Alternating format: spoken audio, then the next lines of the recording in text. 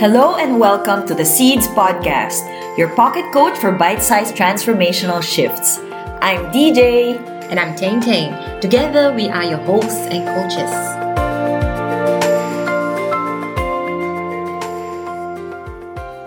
Was there a time where you faced with a challenging conversation and you wish that you had responded in a much calmer, wiser manner instead of losing your composure? There may be times where we feel we have no choice but to fight back, defend, and worst, it may be in a way that is not connected to who we really are. We could be reacting out of conditioned habit and impulses, which may not serve our highest potential. Well, any change we want to see in our lives starts with consciousness. Being conscious is about bringing awareness to. In fact, the more consciousness we bring into our lives, the more we are empowering ourselves, and the less we feel as a victim of any challenging circumstances. But we will always have a choice in choosing our thoughts and response, which is what I call our response ability. And in cultivating a conscious way of living, we bring awareness to every aspect of our lives: health, relationship, our finances, and career. And on a daily basis, this helps us to make choices. What do we say yes to? What do we say no to? Do we demand or talk calmly? Who do you spend time with? What do you choose to let go? What do you choose to believe? And what really matters to you now? Well, the answers to these questions largely depend on the clarity we have on our doing, which refers to our actions, words, behaviors, activities we choose to engage in, and our being, which refers to our values, beliefs, passions, and purpose. Now, this clarity is only possible if we start to bring awareness to both our doing and our being. How are we likely to go unconscious? Here is a recap of what Yong Hong, the CEO of Green Dot Restaurant Group, got to say about going unconscious. Now, but are there any times where, as you're running your business, you've been challenged by your values, that your values are being tested, or your purpose has been tested, that you kind of shaken and say, "Oh, is that what really matters? Should I continue?" Are there times like that? I think many times, really many times, especially as a business person. I remember one of my very long-serving staff, Auntie Mabel.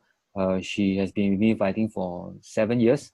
And about 4 years ago, we were chatting, and she said something that I remember till today. She said that, Yong Hong, you are a very kind person, but I hope that after years in business, you still remain this kind of kindness in your heart. Because business really do change people because of the things they have to go through. There's so much stress and anxiety out there. How can we, as individuals or even as leaders, stay grounded? I think, firstly, we all have to be thankful, no matter whatever happens. I think when you are thankful, it makes your life much easier.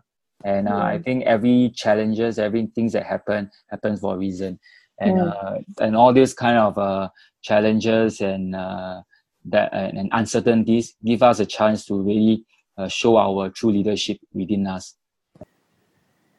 The increasing complexity of the world has trained us to multitask, and it is easy for us to go on an autopilot mode. Unfortunately, whenever we are on autopilot, we are not consciously directing our lives. In fact, we lose connection with our being. While practicing consciousness, it is a discipline we instill in ourselves to remind ourselves in making values-driven decisions, aligned to a clear purpose, especially when we are pushed to our edge.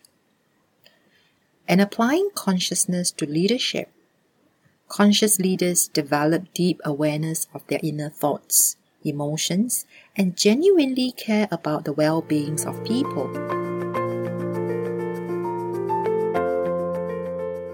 That is to focus on who you are becoming rather than what you are accumulating. Conscious leaders care about who they are becoming, not just what they are accumulating. This is the connection of the doing with the being. They focus on the greater good for the community, and they aspire to be the champion for humanity. In the same way that conscious leaders can be champions of humanity, Zachary reminded us that fathers can be a champion of the family. He puts all of these things into context in terms of how he defines conscious parenting, and this is what he has to say.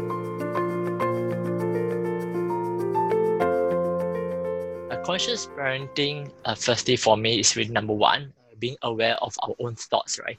On how we feel when our children behave or misbehave. That's number one. Number two, I think conscious parenting also, we should think about what is the kind of values that we want our children to have.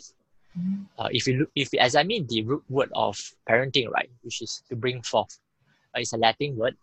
As parents, we need to examine what is the values or traits that we want to bring forth in our children, and how can we help them to develop those traits. So we need to be very aware of that. And of course, the third part of conscious parenting, which I feel very strongly, is really taking massive action. So we can think as much as what we want. We definitely have good intention. But I think most importantly, those need to be coupled with action on how we can help our children grow into the kind of adults that they want, or we feel that they can prosper in the future kind of world they're going to live in. Zach beautifully weaved together the teamwork of head, heart, and hands in terms of conscious parenting. Head, because it's a skill that really can be learned and developed over time. Hands, because it takes daily practice and conscious choices in terms of the decisions we make. And last but not least is the heart, which also Yong Hong referred to in terms of conscious leadership, which is values-based. Values at the heart of the decisions and choices we make for our families. Values at the center of the paths forward that we decide on, whether it's in times of crisis or it's in good times. And values that we choose with which to raise our children on in terms of how they develop in character in the future. And applying consciousness to parenting, we also interview Eva, a mother who is so passionate about parenting with curiosity.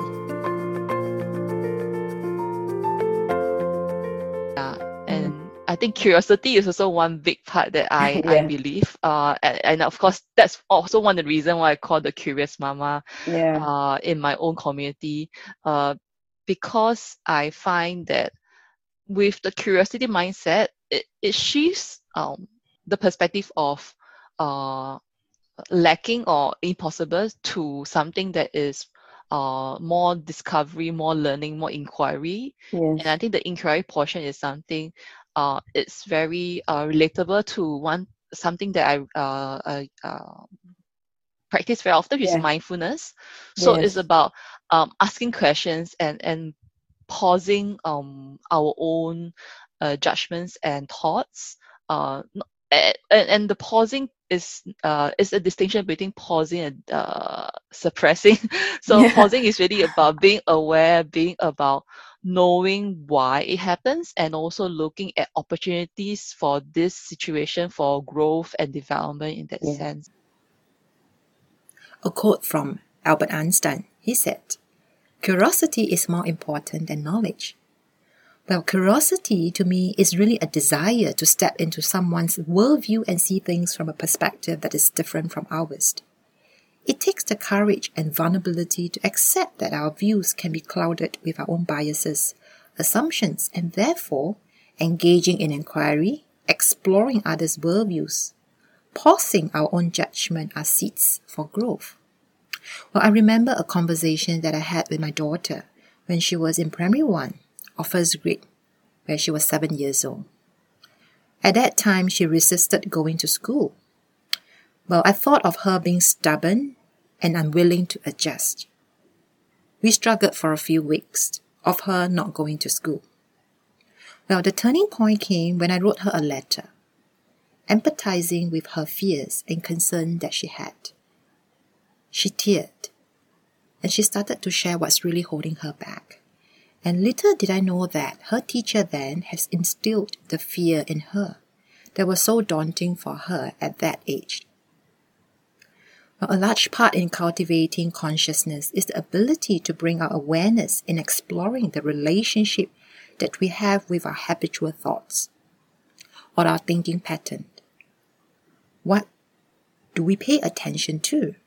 And for me, I do have a habit of being a bit more judgmental. So, do I have a habit of focusing on people's strengths, talents, gifts, or their gaps and weaknesses? Do I have a habit of acknowledging efforts or only looking at outcomes? These habitual thoughts are powerful and they become my worldviews. In the spaciousness of curiosity and really evaluating what kind of conversations are we having with others that comes from a place of non-judgment and one that is truly life-giving, Natasha shares with us about the practice of satsang. I realized in all these three parts of telling, asking, and listening in a conversation, we have a choice at every moment. What are we choosing to listen to? Are we listening to our own judgment, or are we really listening to what the other person's story and essence is? When we are sharing, are we sharing things in order to, we have an intent to make the person in front of us feel small, or are we sharing truly out of graciousness and out of the truth, expressing what we like and what we don't like, but taking full ownership of it? And when we are asking questions, are we asking questions to put the person in front of us down, or to make that person and our relationship or the situation rise? So we have a choice. And once I realized, oh my God, I am responsible for my choice, there was no looking back at that. Nat reminds us of two very important things that we really need to take into consideration in these times, especially when everyone has a lot of anxiety and fear and grief over what's happening around the world and the changes that we all need to adjust to. One is the power of intention, really setting an intention for how are we listening to others.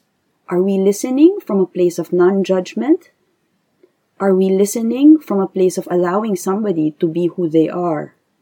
The second is that intention also of choosing from that space of what we speak to others about.